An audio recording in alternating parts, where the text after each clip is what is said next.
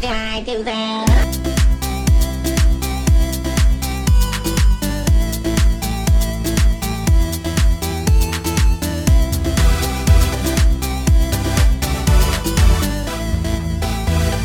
TV or GTFO.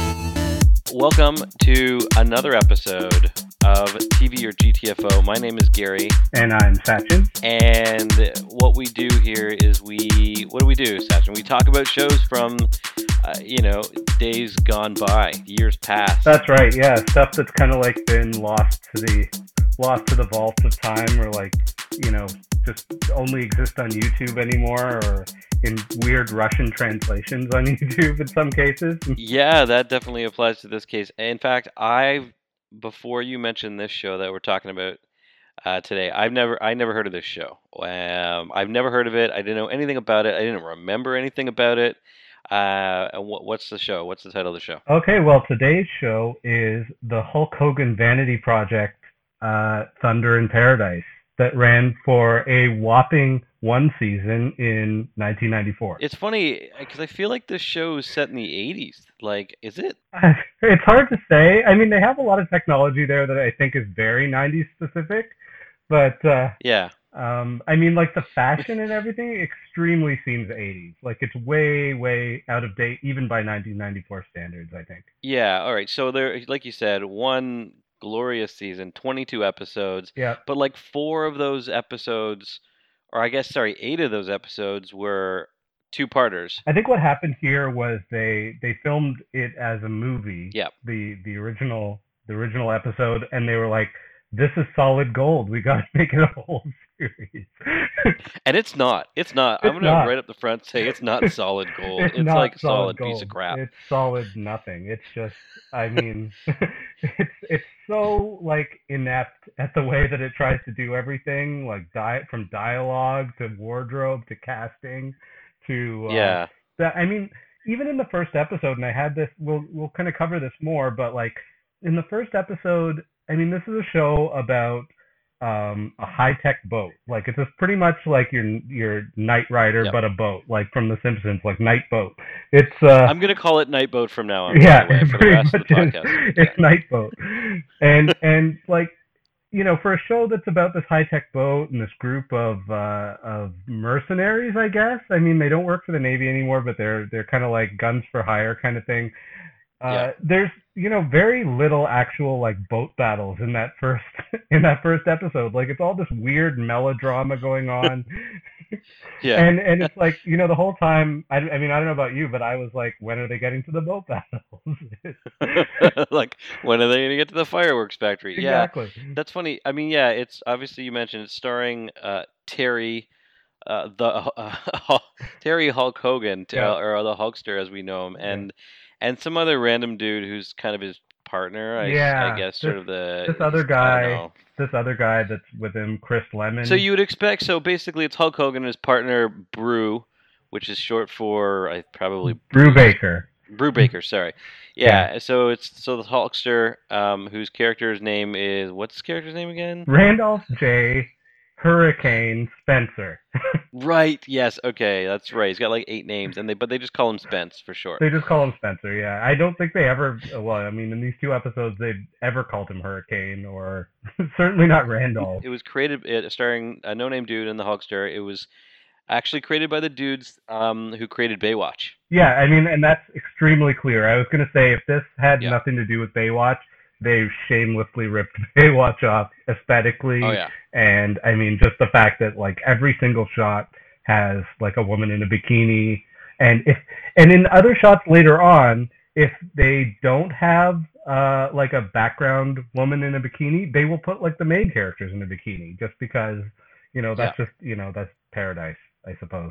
See, what's different? I think what's different about what we should mention off the top. What's different about reviewing something like this is that normally, like, we'll watch a first episode and a very last episode of a show, and generally, aside from the only other one we've done, generally it's like, okay, an episode of a sitcom is like 22 minutes, and so, but with this show, it was two-parters. It was a 2-part opener, which was like 40 something minutes each, and then a 2-part season and series finale, which is also 45 minutes. So it was a lot of content, like Yeah, to get through. this was super long. Like there was, and it used every minute of the almost 2 hour season premieres and finale. Like Yeah. it was pretty long for what it was. It was, and I guess kicking it off right away, like the very first shot is exactly what you're talking about. It's bikini babes Yeah, on a boat, just randomly. No main characters, not anybody nothing important to like the that. story. Not even on night boat. They're not even like on night boat. They're on No, some random shitty boat. but here is what you see throughout the 2 episodes that we watched, and probably throughout the whole series, is them Yeah. shamelessly aping things from the 90s. Like, and the first thing that you see is the rippling glass from Jurassic Park that was kind of this trope during the 90s, like to mean something's coming, and in this case Yeah. it's night boat. Let's just talk about night boat for a sec.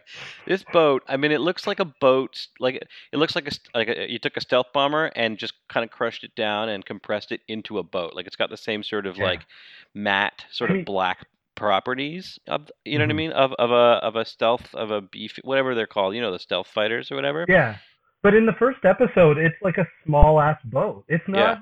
It's not a huge boat. No, it's like a speedboat. It's like a racing boat, basically. It's Yeah, thin. exactly. Yeah. Yeah, it's tiny, it's small, and you see just the two of them kind of piloting the boat. It's not that big of a boat. You would not think it would have a lower deck. It doesn't and if it did, it would be really a tiny lower deck that maybe you stored like fuel or you know what I mean, Fishing some shit in gear there or something or like that. like it's like Star Trek down there with the amount of equipment and Yeah. junk that they have down there. There's like you see later that they're storing a jet ski down there, and there's no chance. It's a bit like the TARDIS. Like it's like the TARDIS from Doctor Who. Like Yeah, it doesn't match the exterior size of it. Yeah. Like they go down for the first time, you're like, no, I've lost all like belief in the in the reality of this. And they're sitting like behind these huge consoles that are like that would be in like a war sub, like you know what I mean, a modern day war submarine Yeah. with equipment and everything like that. I mean radar and stuff like that. I'm like, this is stupid.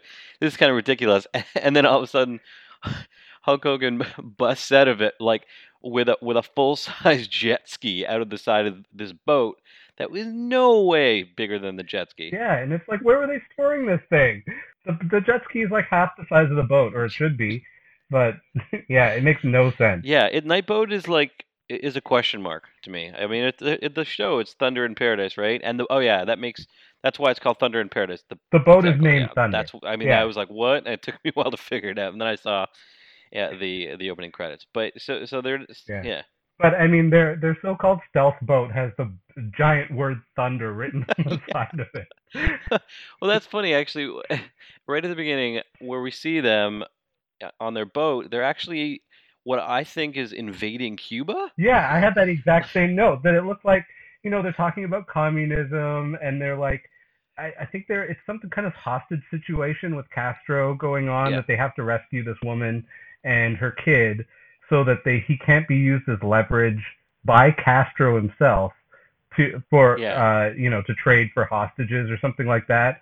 And I mean, like, I'm not a history buff or anything, but I'm pretty sure in the 90s nobody was at war with Cuba. No, I mean they've had an embargo for. But it wasn't an decades, active war situation where you're going to go with this boat that's absurdly armed to the teeth. Like the amount of weapons on this boat is like the whole Navy put together, and they're just sailing into Cuban waters, armed to the teeth. So, right, exactly. So they're going to Cuba, and this is my favorite part. Like 5 minutes in, they're going to Cuba, and they have like a stealth option on the boat, which somehow makes the boat invisible with some like 22nd century technology. Anyways, so the stealth fails as the boat's approaching it, right? And so then all of a sudden, the entire Cuban army can see the boat. And the funniest part that I found hilarious was there's like that Hulk Hogan is just making a hot pocket in the microwave they have down there. Like, no, he's making he's making rice. Right. He's making rice in the microwave, just plain ass rice. And the other guy goes, "What are you doing eating that? Like it's some kind of weird exotic food? It's rice." But it's like And he says something about like complex carbs or something. It's like the most extraneous dialogue. They're in the middle of a battle. Yeah. They're exposed. They're being fired on with like missiles and stuff. Yeah. It's like whatever. I'm just gonna microwave up some rice. I'm just gonna make some rice. I wrote down Hot Pocket, but no, you're totally right. It was definitely rice. So the boat is being like shot the hell up, and then that's when the stupidness happens with the Ski-Doo and Hulk riding the Ski-Doo launching. Yeah. Sorry, the Sea-Doo, not a Ski-Doo. The Sea-Doo launching out of the side of the boat somehow. I don't even. Yeah, it doesn't make any sense, the physics of this boat. Like, I mean, there's guns and stuff coming out of places that like should never. I don't know. Full missile, like a full battery of missiles. Yeah. It's like several kinds of missiles too. We find out later. Yeah, Nightboat is a question mark. Like I said, I'm going to keep saying that because I just don't get it. I don't understand. Nightboats, it talks. It talks back, right? Like it reports like on like what's going on outside and being attacked or whatever. And the voice they use for Nightboat, it sounds like it was a placeholder voice, but they just didn't replace it. You have to listen to it. Stealth malfunction. Status: radar vulnerable. What? Clearly they were trying to take off on Knight Rider or something like that, because I mean it's Nightboat, but it's but this is kind of how Kit talked in Knight Rider a little bit, like more kind of casual and conversational, and not in any way like any talking device even talks now. Like Siri isn't even this conversational. No. So they rescue the mother and they get back on the child, and they get back on the boat, and then they engage in what I would describe as like warp speed, but on water. Yeah, because they do it to evade a missile, right, or something, or the Cubans shoot a missile at them, and they have to outrun this missile. And the boat goes at like this absurd speed, like fast enough to outrun a missile, which is jet speed, basically, right? Yeah, basically, yeah. Maybe we shouldn't question the the reality of the boat, because the boat dictates its own sort of reality. You know what I mean? Yeah, it absolutely does. I mean, in universe here, this boat is like it can do anything that the writers tell it to do. It's there's no accounting for physics or anything like that. It's it's Nightboat. It's Nightboat. So this is just the intro. They save the woman and the child, and they go back to the beach in Florida because that's their home base, right? Yeah. So they show up at this hotel, which is basically going to be our setting. Spoiler alert for almost the whole rest of this episode, in case you were super attached to the boat. It's forget the boat. We end up at this hotel, and we meet the bartender, who is I forget her name. I believe she's the sister of the owner, and weirdly enough, she stays. And she's still there in the finale. Yeah. But the other main character, her sister, is not there. Weirdly. Yeah, she's just gone. Maybe she died or went back to England or something like that. Yeah, that would be pretty heavy for Thunder in Paradise, I think. Probably, yeah. Heavy themes. Because we literally get another, as soon as we get back, it's like a 3-minute bikini shot. Gratuitous, like women in bikinis. I would honestly really like to know how long this episode or either of these episodes would be if you cut out all of those shots like that. It's just random bikini women cavorting in a pool.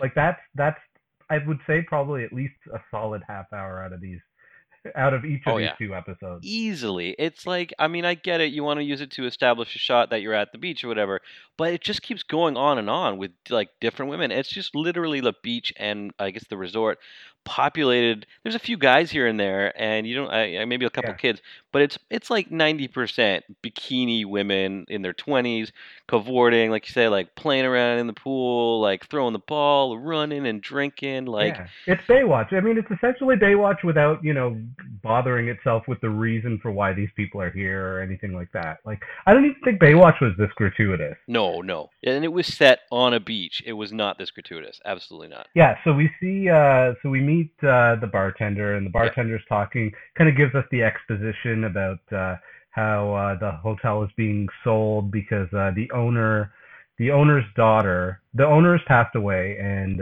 his daughter is in the will, but she has to get married before she can collect her inheritance, which is the weirdest provision in a will. But she's got to spend a night in a haunted mansion. It's all good. Yeah. And he's hired this crooked or the dead guy, I guess, as his best friend is the executor of the will, and he's kind of the villain here, Yep. trying to buy the hotel out from under the daughter. Yeah, and then we're also introduced to another character, and I thought it's like a little girl, and I thought it was the Hulkster's daughter, but Yeah, I mean, speaking of daughters, this is going to be like the ongoing, the um, uh, Age of Larry kind of this episode, because I have no idea if this girl is Hogan's biological daughter or if she's adopted or something. I mean, they already have a clear father-daughter relationship or that style of relationship, but it's not clear if they're just friends or if they're just or if they actually are related. Because he doesn't seem to have any real relationship with the girl's mother. no, and that's what's weird. I mean, it seems like a really basic thing to set to like just put a line in, or a basic like Yeah. thing that you would want a viewer to know. Like he has this weird relationship that he just with this little girl that he just know like, and the first scene, the best thing about it is the first couple of scenes that he's interacting with this little girl, there's like a dead shark, and he's like pulling garbage out of the shark's stomach Yeah. with the I don't little girl. understand this. Like, what?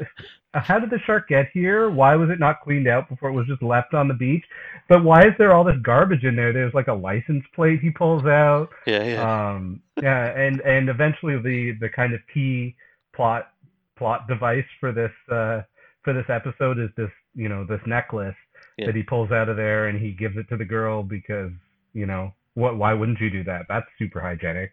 Just I feel bad for the guy. I think it's like one step above like dumpster diving for gifts for your child. Like that's Yeah. it's like it's a dead shark with garbage, but then he finds this nice looking necklace. Oh, here you go, sweetie. Just wipe the blood off of it. And then the very next scene, they're parasailing. Like it just jumps to them parasailing, like tandem parasailing, but still like Yeah, and the mother is not happy about it either. And funny story about parasailing. Hogan's actual real life best friend, Brutus Beefcake, who shows up in the next scene, he had a real life accident parasailing and had to get facial reconstructive surgery. I think 2 years before this show aired. Before the show aired? Oh man, that is ridiculous. So he's parasailing it, everything like that, and I guess we meet the girl's mom. Yeah.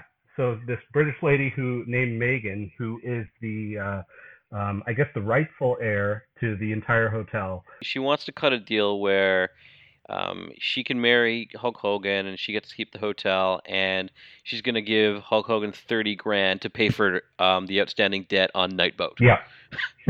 Yeah, because that's straight up. I guess Nightboat is expensive to build and run. Yeah.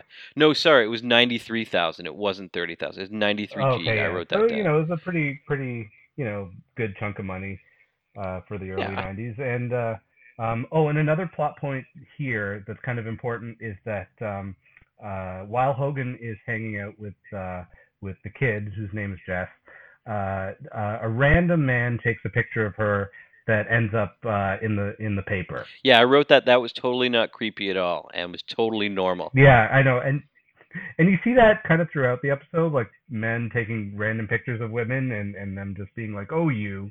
But it's kind of bizarre. Yeah, and just to give a visual image, I made a note.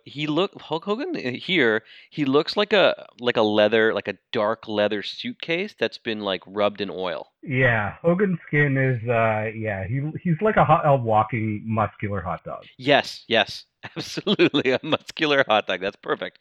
But it's been overboiled. Like it's just way overdone. So there's just a random like. There was that one scene where there's like an arm wrestling match on the beach. Yeah, there's so that is Jim the Anvil Neidhart of the Hart Foundation and Brutus Beefcake, both like real life friends of Hogan that he 100% got cast in this show, not because of their acting ability, but probably because they were around. Before that scene, though, there is this scene with Brew, I guess the guy's name is. Yes. Giving a lecture to the boat. Like they've kind of, anthropomorphized this boat, and the guy's like giving this motivational lecture to the boat, I think, and also chastising it for having the stealth fail. Yes. It's very, very strange. So he agrees. He does agree to get married, and it's their wedding day. And do you remember what Hulkster was wearing? Oh my God, how could I forget? He's wearing it's like a tuxedo shirt, like a white on white tuxedo shirt, and like the 80s sunglasses that were ever created. I wrote down that he looked like a white Cat Williams. Yeah, that's exactly it. In a tuxedo shirt, a bow tie, and the stupid glasses and the hair.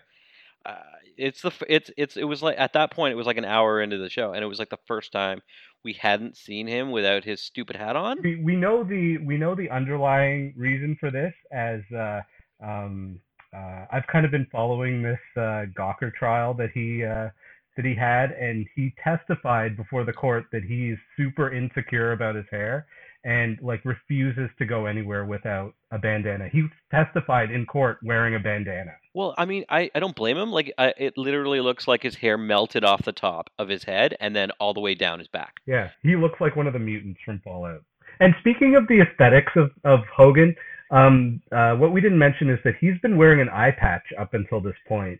And yes, yeah, and we it's didn't. not really that. Clear that he's missing an eye or what has happened to his eye. Here's what I think happened, and I was watching and I was thinking about it. He probably wrestled or something like that, or did some fighting before they started filming, and he actually got a legitimate eye injury, and so they just had to cover it up. Yeah. And then as filming progressed, I feel like it's going to naturally sort of heal, and so they just had to cover it up where it was just some guy that punched him or something. They never really like go that. into it. I think they do say that it was somebody that punched him, but it's sort of kind of hand waved away. And and right before this scene, you see like this random girl that I guess he's been banging, come up and is like openly making out with him in front of his his bride.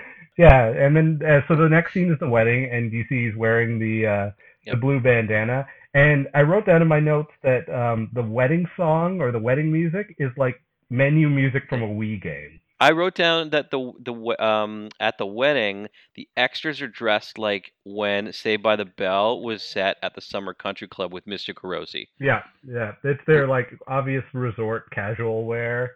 So they get married, everything's fine, and the bad guys in it, who are these arms dealers, sees the photo of the girl in the newspaper wearing the necklace. They want to get the necklace, so they show up to literally steal this necklace from a little girl. Yeah. And they do it in some sort of they attempt it in some sort of dodgy way, but in the end the guy he gets the necklace. Hulkster sees this, runs after the guy, but then this dude emerges from the limo. Yeah, who's also a wrestler. This is Giant Gonzalez, who is this giant, like, real-life wrestler. So they scrap it out, and they have this horribly blocked fight where, like, Gonzalez, like, picks him up and chucks him around and stuff. And so they're going after the necklace, and so eventually he fights the main bad guy, and they're fighting over the necklace, and the necklace breaks and scatters all over the sand, and the arms dealers get away. Yeah, he throws him. That giant dude throws Hulk Hogan into like a full-size hut, and the hut just explodes, just gets destroyed. What? It's such a crappily made hut on the beach. So they get away, and but the good guys and the little girl, whatever, they recover all the pieces to the necklace. And it turns out, like, I don't know why he's so attached to this necklace, really. Like, I mean, they literally just got this necklace, but they go and reassemble the necklace from the pieces lying on the ground, and it turns out to be a map. Right, and it's mapped to this island, and so they're all like, "Let's go to the island." One thing in the scene that was kind of weird was they're like, "Oh, what are we gonna do tonight? What are we gonna do?" And the little girl is like, "Oh, it's your wedding night!" Like she's telling them to go bone. I actually like that scene, part in the scene where the little girl is trying to put the necklace back together, and Hulk don't give a fuck. He just pulls out this huge stogie and starts smoking it right in front of the little girl, and whatever. I mean, in modern times, I guess are a lot different than back then. But even the woman, like the British woman, comes over and starts like going, but Hulkster don't care. He doesn't stop smoking. And it's never like mentioned or anything. She's just coughing because he's smoking right next to her. So they go to the island. Oh no, sorry. The little girl and the woman, the bartender, they get kidnapped. Yes. This is also going to be a running theme throughout the show. They go to where this island where the treasure supposedly is, and they're sitting on this rock, and it turns out the rock it happens to be where it is because Hogan climbs a tree and sees that the rocks are in the formation of a giant X. So I had a problem with this scene, and it's like, I don't know, maybe like a 50-foot palm tree. He scales it, and the wife and the British woman's like, "What's he doing now?" And Brew goes, "Looks like he's climbing a tree." like that's He's not really even a just- joke. Like No, it's not. But I was like, but when you look at the wide shot, and I looked at it again, the rope is already attached to the top of the tree. oh yeah, I mean, So come on. They find where the spot on the map is marked, and in another sort of like defiance of physics, the Hulkster, he like lifts this rock. this giant rock. They've all been sitting on this rock, and it's huge. But It's like 2 tons. It's Yeah. like it's like it's the size of a car. at least 2 tons. Yeah, it's comically large. So they descend into this hole, like a cave rather, that was hidden under the rock, Indiana Jones style. There's a snake there, because snakes, Indiana Jones, they got to do that, right? And the wife, the British woman's afraid of the snake, but the Hulkster gives it a kiss. Yeah, I don't know what they were trying to prove here, but He's like, "I'm gonna kiss this snake," and then he kisses the snake, and I was all right. just confused. I didn't get it. Yeah. I didn't understand. Yeah, and so the bad guys show up, and these dudes are demented. Like, or the main guy at least is demented. Like, Yes. he's overacting so badly here that He's yelling. screaming, yelling. It's just, it's a super chewing scenery everywhere he goes. I'm gonna play a clip. Hold on. Just a quick clip to give you an example of how ludicrous this guy sounds. Now, you, woman, move here. Move your body now. You two, hit the bag, the jewels, the money, the diamonds, the keys to your boat, put them in the bag, tie it to the rope, send it up. You don't want to steal our boat. Is that right? Shoot the woman. Okay, all right. Yeah, and they're gonna steal Nightboat. They're like, "We're gonna take Nightboat from you." Oh no, Yeah. right? And then they So peace out. they take the kid and they go over to the boat, and they're like, okay, we're gonna just take the boat, and the boat talks to them and is like, oh, it's the wrong weight, or you have the wrong weight, and the boat is gonna execute countermeasures in 10 seconds, and after 10 seconds, the boat is electrocuting them, and it is. I wish I could show this on the podcast, but it is. I've seen 4th graders do a better job of pretending to be electrocuted. They're standing there and they're just kind of like gently vibrating. It's horrible. So, all right. So they're trapped in. Oh yeah, we didn't mention they're trapped in the cave, or at least they think they're trapped in the cave, Yeah. right? And we got this interminable scene of them trying to get out of this cave. Oh my It goes god, on. yeah, they're like trying to swim through an underground passage, and the Hulkster, he goes first because he can breathe because he's a long time because he's a former Navy SEAL, Yeah. right? So what baffled me about it is he swims for like a few minutes in this underwater tunnel. He gets to a point where he can see the surface of the like the ocean, Yeah. but he doesn't like come up for air. Yeah, he goes back, doesn't he? Yeah. Yeah, he just goes back. Why didn't you just stop to take a breath? Yeah. Like you know what I mean? Oh, it made me angry. It made me so angry. So he finds the way out. He leads them out, and it's super dramatic.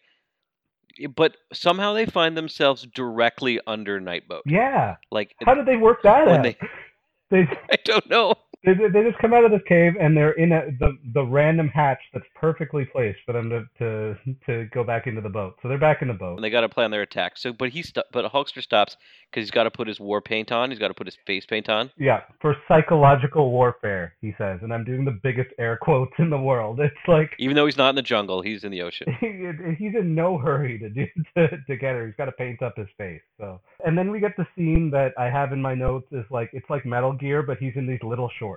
They're like the tightest, smallest shorts, and he's like a muscular dude, Yeah. so it emphasizes it. Yeah, and he's got like tactical gear on his upper body, but on the bottom, it's just these little Yeah, shorts. nothing, practically nothing. So he climbs, so he jumps up, or leaves the boat. He jumps on the bad guy's boat and starts taking out dudes like Rambo style, choking them out, pulls a knife. Yeah. Karate dude kicks it out out of his hands, whatever. And then in another homage to Indiana Jones, he just punches him out. And yeah, it's just this, he's just single-handedly just wrecking everybody, and eventually he comes up to the Gonzalez guy, and he beats him up too, and he falls in a hole and presumably dies. Yeah. We just assume. Oh, wait. Another thing I wrote down when they were fighting is there was he smashes the main bad guy with a chair, like a dining chair. Yeah. On the boat, on the outside of it's not like a yacht. It's just a regular like boat, right? Like it's just a fishing boat, and there's just like a dining chair that just happens to be sitting off camera, and he grabs it and he smashes it. Maybe like Hulkster fans of the day wanted to see him smash a chair. Yeah. So they but they capture him. They actually do capture him. Yeah, they capture him and Jess, the little girl, and Kelly, the bartender. Yes. And they're all chained up and they're chucked into the water. And the girl, I mean, looks like she's drowning. But yeah. He Houdini's out of the chains and saves everybody. Saves everybody. They go back to Nightboat. Yeah. And that's. I mean, now they're shot with another missile. Yes. And they have to do the same gimmick again, where where he kicks in the thruster. I guess this time it works, and they evade the missile. And the best line when they're leaving after they've escaped that is like we didn't even mention they went looking for treasure, right? Like. Oh yeah, that's right. There was some treasure. There was some treasure in the cave. Yeah, they found treasure in the cave. We totally forgot that. That was the point of them going to look for. Yeah, I mean it was a treasure map. Yeah, and they found the treasure, but they left it there. Yeah. Yeah. And then the guy at the end is like, what's the line? He's like, "What about the treasure, man?" And then the other one's like, "There's always another day in paradise." I was like, yeah, and I put in my notes just what like that line. That's not a response to that line, but. And then the most disgusting thing happens. So disgusting that I can't even talk about it. This is the worst. I don't understand this last scene at all. Like I realize that they have to. So I think what's happened is the executor of the will, the guy who's trying to buy the hotel, has set up secret cameras to verify that their marriage is legit, and this is never explained before this scene.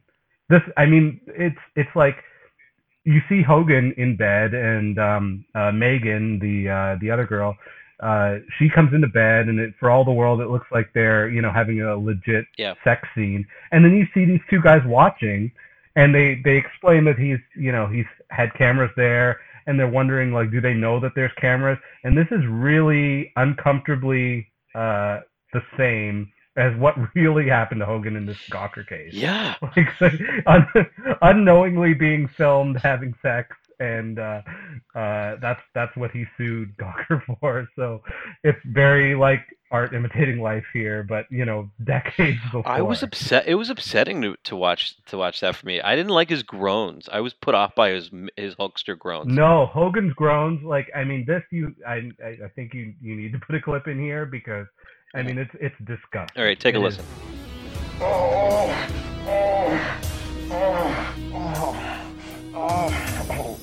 It was hard to watch, and that's how they close out the episode. They close out the episode with them going, and it's horrible. That's a pretty good impersonation. No, I was also mildly bothered by the fact that the uncle. Sorry, it's the woman's uncle who was watching her have sex, as far as he knows. Yeah, that's right. Yeah, it's the executor of the will and her uncle. So he's watching her do this, and the guy's like, "Yeah, it looks legit. It looks, in so many words." He's like, "Yeah, no, they can't be faking it. It looks. Yeah. They don't even know there's a camera here, and all this and that, and it's just like it's disgusting." And that's how that episode ends. Yep, and that's the end of the first episode. TV or GTFO. Which brings us right into part two of the podcast, which is the season finale, which is actually the series finale. The series finale, yeah. This was it for Thunder in Paradise, and unsurprisingly, already there's some changes that you notice almost right away. But I mean, the finale opens on a cyborg soldier. Yep. I thought it was like a glorious future with robots and teleportation and everything like that. But no, it seems like the same day and age, and Nightboat's still Nightboat. be in Nightboat. Yeah, pretty much. Like now they've kind of imbued the every time there's a transition, you kind of get like an exterior shot of Nightboat sailing through the water, and now the boat is, as far as I can tell, the boat is now entirely CG, and it's horrible CG. Yes. It's the worst. It's the most dated CG. I mean, it could actually be the invention of CG. It may be. I mean, 94, it's, all those things were kind of in their infancy, and this was bad. Yeah, it was. And I think what what sort of kicks off the bat of this particular episode is this is the credit music, the opening credit music. Here's a little like sample of it. Hey, oh, there's a hurricane blowing in over the water,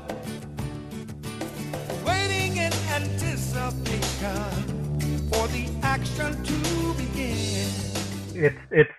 It makes no sense in the context of the show. It's super mellow, for one thing, and it doesn't make any sense. It's like this mellow music cut together with boat battles. You can't like fully appreciate just hearing it, because you have to like imagine hearing it while also watching the heroes like Hulkster and Broo run away from explosions, bikini babes running on the beach, because you have to have that. This is like one of those things where, because I wasn't super familiar with the show beforehand, like the setups that they have in this montage are just the most random things. And in the Wikipedia, it says that they go all around the world and with Nightboat, solving crimes and whatnot. Yeah. And in 22 episodes they probably did, but maybe it just seems so random coming from what we just watched. Yeah, it was a big leap, I think, in spite of it being the same season, right? It was a huge leap. So, anyways, what's the plot? What's the story here? So now we have we're still at the hotel. Yep. Now we have Nicole the bartender is still there, and we have another Jess played by a different kid. Yep. And Jim Neidhart is still there for some reason on the on the beach, and he's now kind of a little bit more of an antagonist. And there's a random Jamaican lady as well who's been introduced to the cast. Yep. She's a new character. Her name is, and I'm not exaggerating, her name is Treylani. Like in real life, like her the actress? No, this is her character name. Okay, good. But it is the most random name. I didn't care for her Jamaican accent. I feel like I could do a better Jamaican accent, and I don't. Yeah, I think anybody could, really. But it's not a dystopian future like the intro would lead me to believe. No, it is a future though. Like it was very early kind of virtual reality. Nobody really understood what it was.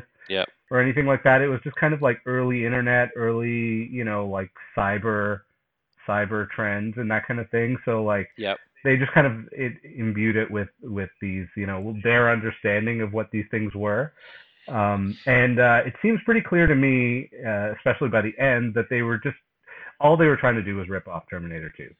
Oh yeah, and that's a thread that runs right through until the end. It's hard to really describe this. You have like the kid from there's a kid from Step by Step. Yeah, Brandon Call of Step by Step, who is, I believe, the middle male kid on Step by Step. And he plays Hogan's nephew and like a computer hacker. Yep. Straight out of grad school. I don't buy for a second that he's old enough to be in grad school. No, but, he looks 15. Yeah.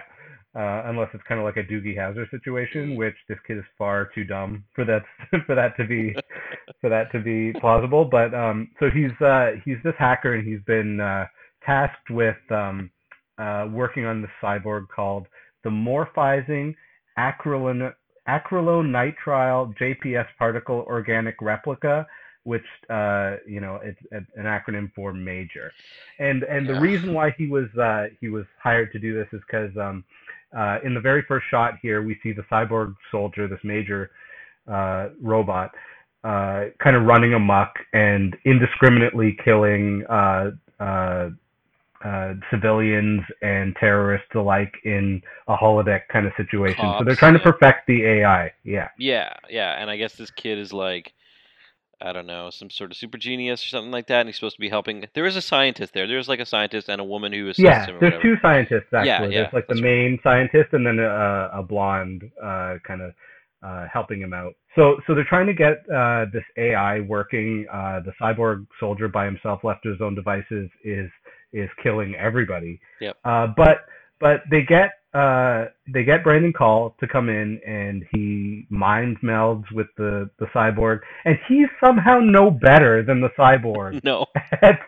He's killing all the civilians too. He's playing the cyborg game like I play Grand Theft Auto. Like he's just killing everybody. Just mass killings and just ruckus and mayhem.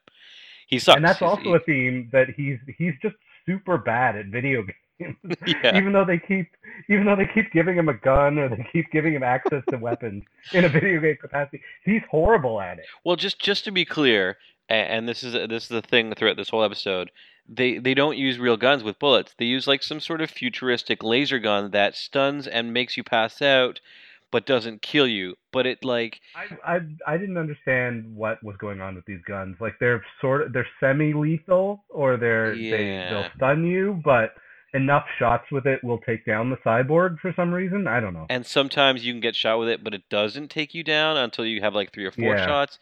It's a totally inconsistent futuristic weapon. It's just based on the plot, like basically like framed around however effective it needs to be during a particular moment in the plot. You know what I mean? Like it's no consistency to the behavior of the weapon whatsoever at all. Mm-hmm. Yeah. So basically, they're like, oh no, we've got to like instill morals into this robot. So there's only one man on Earth that we with morals that we can do that with. And then the guy's like, who? And they're like, you know who? And basically it's the Hulkster, obviously, because he's his uncle. He's the kid's uncle. Yeah. So what happens is Hogan mind melds with the cyborg, and the cyborg gets some of his memories, I think is how it goes. Yes. Yeah. And all through this, there's like a lot of reused footage of the cyborg floating around in the tank. But in this montage, like when Hogan's doing this mind meld, it's actually I have in my notes that it was kind of a clever way to introduce like clips from the previous season. Yes. Like the whole memory thing is all like clips from, I assume, from the show. Yeah, and I made some notes about that. So basically he gets offered $10,000 to basically sit there so they can scan his brainwaves or whatever, right? And he comes to the lab or whatever, and they hook him up to the thing, and and one of the scientists is like, I'm honored to meet you. And the Hulkster's like, don't be. I just do my job. that was the best line ever. And so they hook him up. Great. Like you said, they hook him up, and it's basically, it's like a flashback of the entire season, right? Like, they even do the opening credits without the text. I noticed that. Yeah, exactly. And like and like I was saying, like this is the only thing I will say was clever about this show. Like it was not a bad device to introduce clips from the previous season. And the whole thing went by so fast, but I wrote down a few. But what's great about it for us, because we've never seen any of the other episodes except for the first one, is that it's all of this out of context weirdness. And I wrote down 3 that were kind of funny, that were standout shots for me. The first one was Nightboat had a little remote control car that it launches in the water for some reason. Yeah. Why? What was going on there? Yeah. There's a scene where Hulk Hogan dives in front of his partner Brew, like he's saving the president from like a bullet. Yeah. And there's and the last one I wrote, a Jamaican dude who's also a shapeshifter. Yeah, like did you see that scene where he's throttling a guy and the guy turns into Hogan? Yeah, he was throttling a Jamaican dude and then he shapeshifted into Hulk Hogan. And it was like all I was thinking of in that scene was like that scene at the beginning of Rick and Morty where the face falls off the cyborg and it's just like it's also Morty, but it's like out of context. It makes no sense at all. Yeah. So he does that, but there's a malfunction. Yeah. So this is where, for me, it takes a sort of Phantom of the Opera sort of turn. There's like a dude who has half his face as metal. Yep, this is our villain for this episode, Darius Rampike. It kind of looks like Kano. Looks like who? Kano from Mortal Kombat. Like he's just kind of got half his face missing.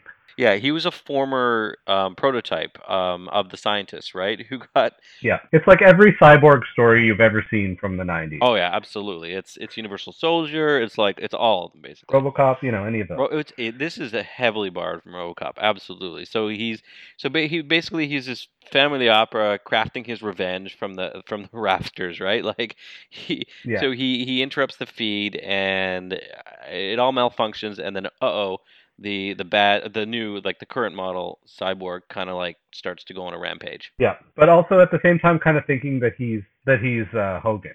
Yes, that's right. Because he was infused with Hogan's memories, and so for some reason everything gets kind of twisted and turned, and it's the robot's major's goal mission rather to kidnap the little girl or protect the little girl. Kidnap Jess, like in an effort to protect her, I guess. Yes. Or that's his logic. That's right. So they go. So the robot escapes after beating up Hulkster because he's a robot and Brew, and he escapes, and they figure out where he's gonna where he's gonna go. Oh, and he has the robot has a cloak, like a personal cloak. Yeah. So the robot can turn invisible for, I think, small periods or short periods of time, and obviously unless he's shot or something, and so he can just turn invisible, I guess, because he has the same cloaking technology as Nightboat. Basically. So what we didn't say was the little girl and I think the bartender, they were gonna go visit some rich guy on his private island. Okay. Yes, that's right. For no reason. And before this, I think this is the cliffhanger for the first part of the last episode is that the blonde scientist is in cahoots with the cyborg, with Rampike. Oh, right. Yes, that's when this is. You're absolutely right. Yeah. So the male scientist, they sort of lock up or they hide him or whatever. And yeah, the female, scientist is in cahoots. You're totally right. Total plot twist. So the little girl and the bartender, they're going to this island, and they explain it, and I found this really hilarious. It was that they were like, yeah, this guy's like super rich. He like made his island to look like Japan. I was like, oh, that's a weird thing to say. Mm-hmm. So they go to the island, and it's the friggin' Japanese pavilion from Epcot Center that they've just shut down to the public. Yeah, and we should be clear. Like this whole show is shot in Disney World. Like I believe the main hotel is the Grand Floridian Resort, and they use some of the Old West scenes and setups and stuff. But here it's super obvious that they're using, kind of like Disney setups and stuff. And like you said, it's like just randomly in the Epcot Pavilion. I guess they kind of had run of the park for the day or whatever, and so they just use whatever. And it's funny because there's ninjas standing on the roof. They just planted what ninjas the hell? on the roof for some reason. What's these ninjas? Who is this guy that he has hired goons dressed as ninjas defending this island? What is this? You never meet the guy. I don't remember ever meeting him. He's entirely off screen. Even at the end where they talk about how they met this guy and whatever, he's entirely off screen. So it's just a setup to explain away the fact that they had to shoot this in Epcot, I guess. I guess. But what's funny is, and I'm jumping ahead a little bit, and we'll come back. But like they set up the scene of exteriors when they're in Japan or in the Japanese pavilion, but the rest of the episode doesn't take place in Japan. It takes place in like a water park. I think they're in like the Polynesian resort or something here. I definitely recognize the dam, air quotes dam that they're fighting on. Like they're fighting over a bridge over a wave pool. So it's like the lowest stakes in the world, but it's like yeah. But that's a little later on. So sorry. Yeah. So they do go to the island. Yeah, and this is where it's kind of bizarre that they go into she's calling him dad and everything even still, and she's super upset that he's not going with them to the island and all this because he bailed on a trip to this island with his daughter in order for him to do the mind meld with the cyborg. Right, $10,000. Yeah. And she was like, "No, don't go." And he was like, $10,000. Come on, for 10 minutes. Yeah, a lot of this is a lot of Thunder in Paradise appears to be Hulk Hogan doing a lot of things for fairly trivial sums of money. Getting married, mind melding with a cyborg. It's Okay. The best, actually, I made a note to mention this. The best is when they're back in Nightboat, after the mind meld, and they're chasing, and they're going to intercept the guy at the island, but the guy at the island, or Major, the cyborg, he's reprogrammed every single weapon within 1,000-mile radius to attack Nightboat. What the hell? He wants to ace the mace, is what he calls it, meaning, I guess, outrun the missile like he's been doing up until this point. Yeah. But Brandon Call is like, no, you can't do that. The missiles have a guidance system. You should use your pulse cannons instead. Yep. And they do. So it's kind of like a way for them to say, hey, this kid isn't entirely useless. But to be clear, he's entirely useless. Absolutely. Like, he's ridiculously useless. It's just, I mean, maybe that around that time he was like, I don't know if he was in Step by Step then. Maybe that happened later, but like, I think it was around this time. Yeah, early 90s. Yeah. a quick note about that when they're in the boat. I don't know if you noticed this. They show like a radar map of where the boat is in relation to North America, and so presumably they're just going to like an island offshore or whatever. But the boat's actually like almost halfway between North America and Africa. Yeah, they're in the middle of the Atlantic. I mean, I don't know. Okay. It doesn't make sense. It doesn't make any sense. I measured it. I paused it and I opened up Google Maps, and they're 3,700 kilometers away from Florida. Like, like it doesn't. And I don't know why they would do that. And it's not like a one-off screen. They keep going back to this map because they keep showing like radar view of every single missile within the that hemisphere attacking the boat. Maybe it's to explain away the fact that they're just firing missiles at will. And if you were to do that, I guess near land, especially near Disney World, you would probably kill at least one person. So yeah, Disney was like, you got to make it offshore. Yeah. Okay, let's travel 3,700 kilometers offshore and we'll do it. Yeah. Fine. So and then this is actually where the episode ends, on the cliffhanger of all the missiles on Earth attacking, coming towards Nightboat. Yeah, exactly. So as we start part 2 of the episode, Jess and them show up on the island, and Jess gets separated from them, and she's being hunted by both Major, the quote unquote good cyborg, and Darius Rampike, the very evil, overacting cyborg. Very overacting. So all the missiles are coming at them on Earth, and the kid, the step-by-step kid, is all like, "No, man, you gotta let me hook up into the system so I can destroy the missiles with my mind." And they're like, "No, man, no." And then Hulk Hogan says, "No, man, this isn't a video game, brother." He says that when it so clearly is. It is, and what nobody will know, because I didn't know, is that they did make a video game, a Thundering Paradise video game, for the Philips CDI console. Yep. Which was like a disc-based console, super like expensive back. Very, very expensive. I remember they used to sell this console using infomercials, so it was like weirdly like the Xbox One before the Xbox One. Like they were trying to sell it as like a set-top device that you would watch movies and stuff on, and also like a media center. It also played games. Yeah. So I looked it up, and you've seen it too with the YouTube video of the video game. And what they did was they filmed. So basically, the video game was actually based on this episode. Yeah. And they filmed extra scenes specifically for the video game. Like live action video could be played on it because it was a DVD. You know what I mean? So it was like. It was super. I don't know. I thought it looked kind of fun, kind of cool. It looked like an okay game. Like even a cut above like the Sega CD and like those kinds of early disc games that they used to have with full motion video and stuff. Like it seemed like they put some effort into this. But at the same time, like it's the early '90s, so I think they didn't really understand how to monetize this like interactive software and that kind of stuff. So maybe this is them trying to get some money out of the show when the show was clearly like on its last legs. Yep, absolutely. Like, and that's just it. They were just going out, and so they let Zach control, the defense system with his mind. He kills them all, and then there was a line where it was like, "Gutter scum out for revenge. Worst kind to deal with." What does that mean? What is like? He says this line about the gutter scum, and then he's like, "It's the worst kind of scum. Like, there's a good kind of scum, or like degrees of scum." It's just okay. I don't know. And then but then doesn't one of them just then say right after, "Come on, let's clean up the gutter"? I think it was set up for that. No, it's Hogan himself. He goes, "Yeah, let's clean the gutter." What?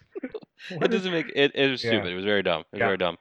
So they get rid of the missiles. They get to the island, and I made a note here that there are bad guys attacking ninjas with the lasers, Yeah. and that's the least messed up thing that I've seen. Like that's like a normal thing. That's the bad guys attacking ninjas using lasers is a normal thing now. And this ninja fight just comes out of nowhere. Like I think, unlike you, I didn't notice the the ninjas crawling all over the resort at the beginning. So these ninjas literally came out of nowhere. I was like, where did these ninjas come from?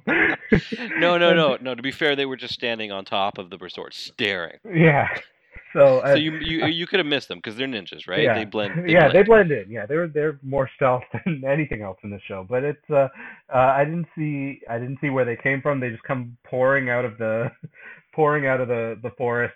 One guy does the nunchuck trick where he does a bunch of nunchucks, and one of the goons just shoots him. Yeah. Another Indiana Jones reference. It was so dumb. And so they get to the Hulk and them get to the island, and Hulk fights off against what's his name, the Rampike. Rampike, and Brew fights just a random just a random goon. But they're fighting for a few minutes. But Brew has a fucking gun in his pocket. Yeah, I don't know why he doesn't just shoot the guy. Shoot the guy in the leg, Yeah. or threaten him with it or something. But instead he gives him like 50 roundhouse kicks to the face, and it doesn't do anything. Yeah, it doesn't do anything. And Zach is still hooked up to the headset thing that he was wearing in the boat, and he somehow has a connection to he's seeing through Major, the other cyborg, Major's eyes.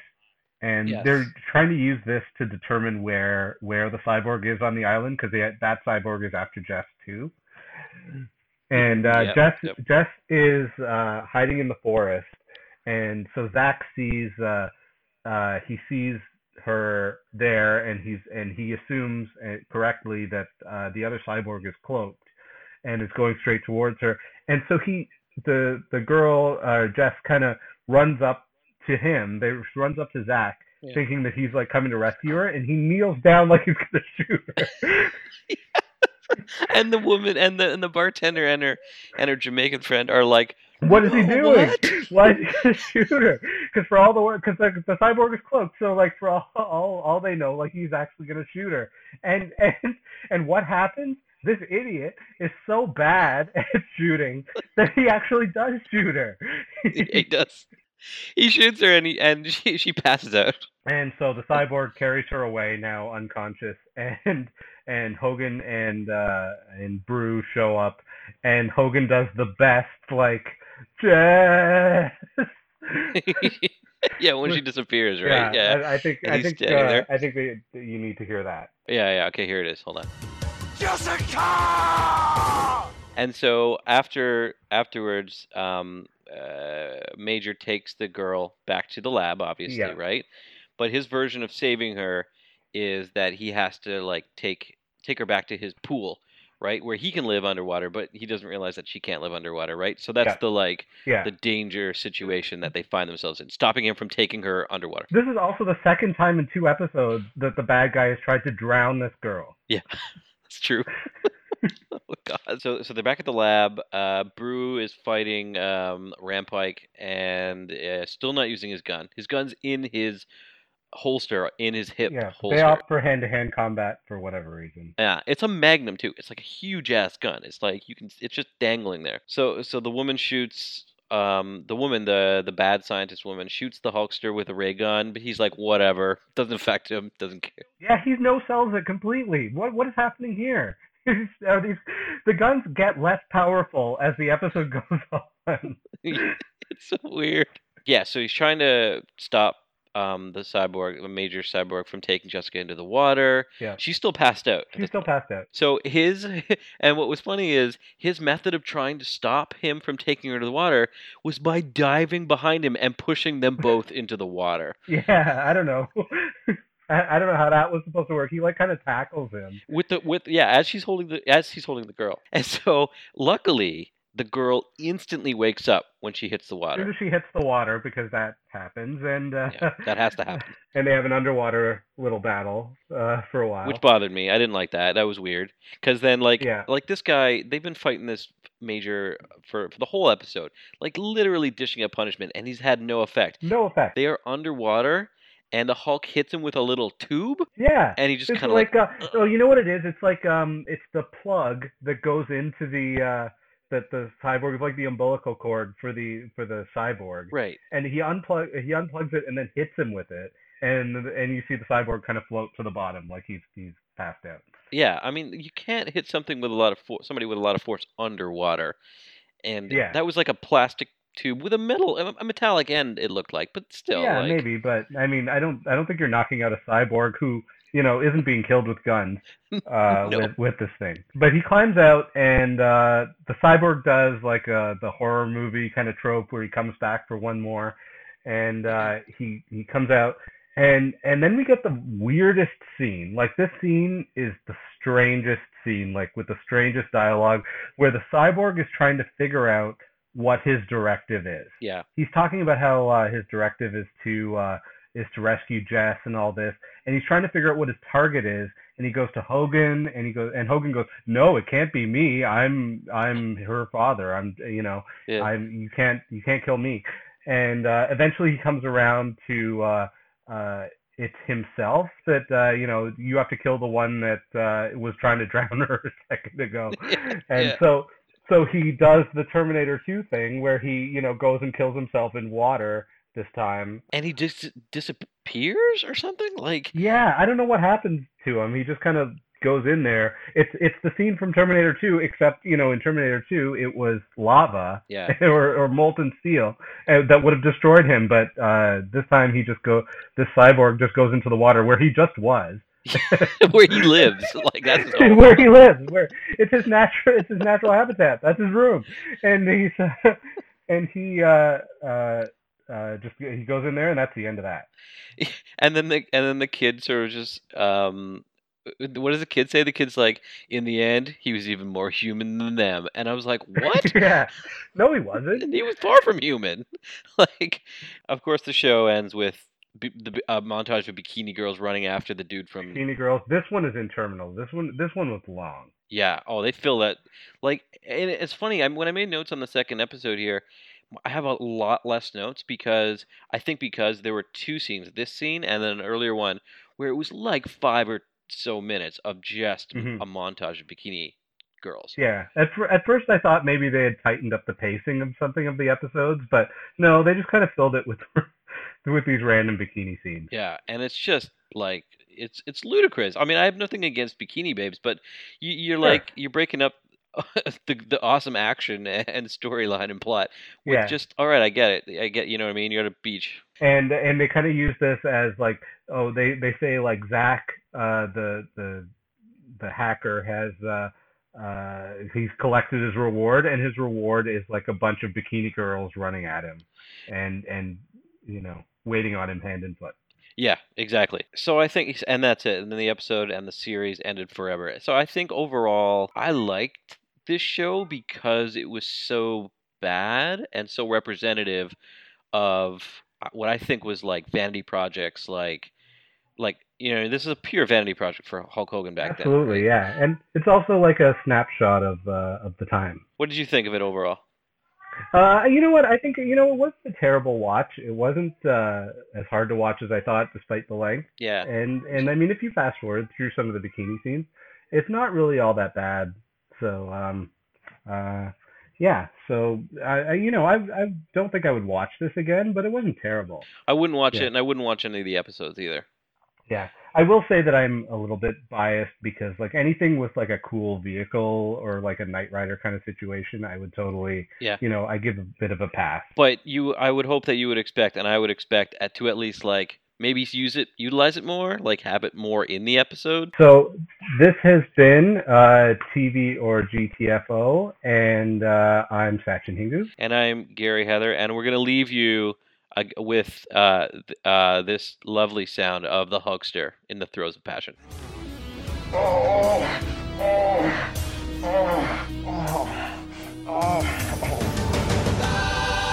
Hey, oh, there's a hurricane blowing in over the water, waiting in anticipation for the action to begin. TV or GTFO.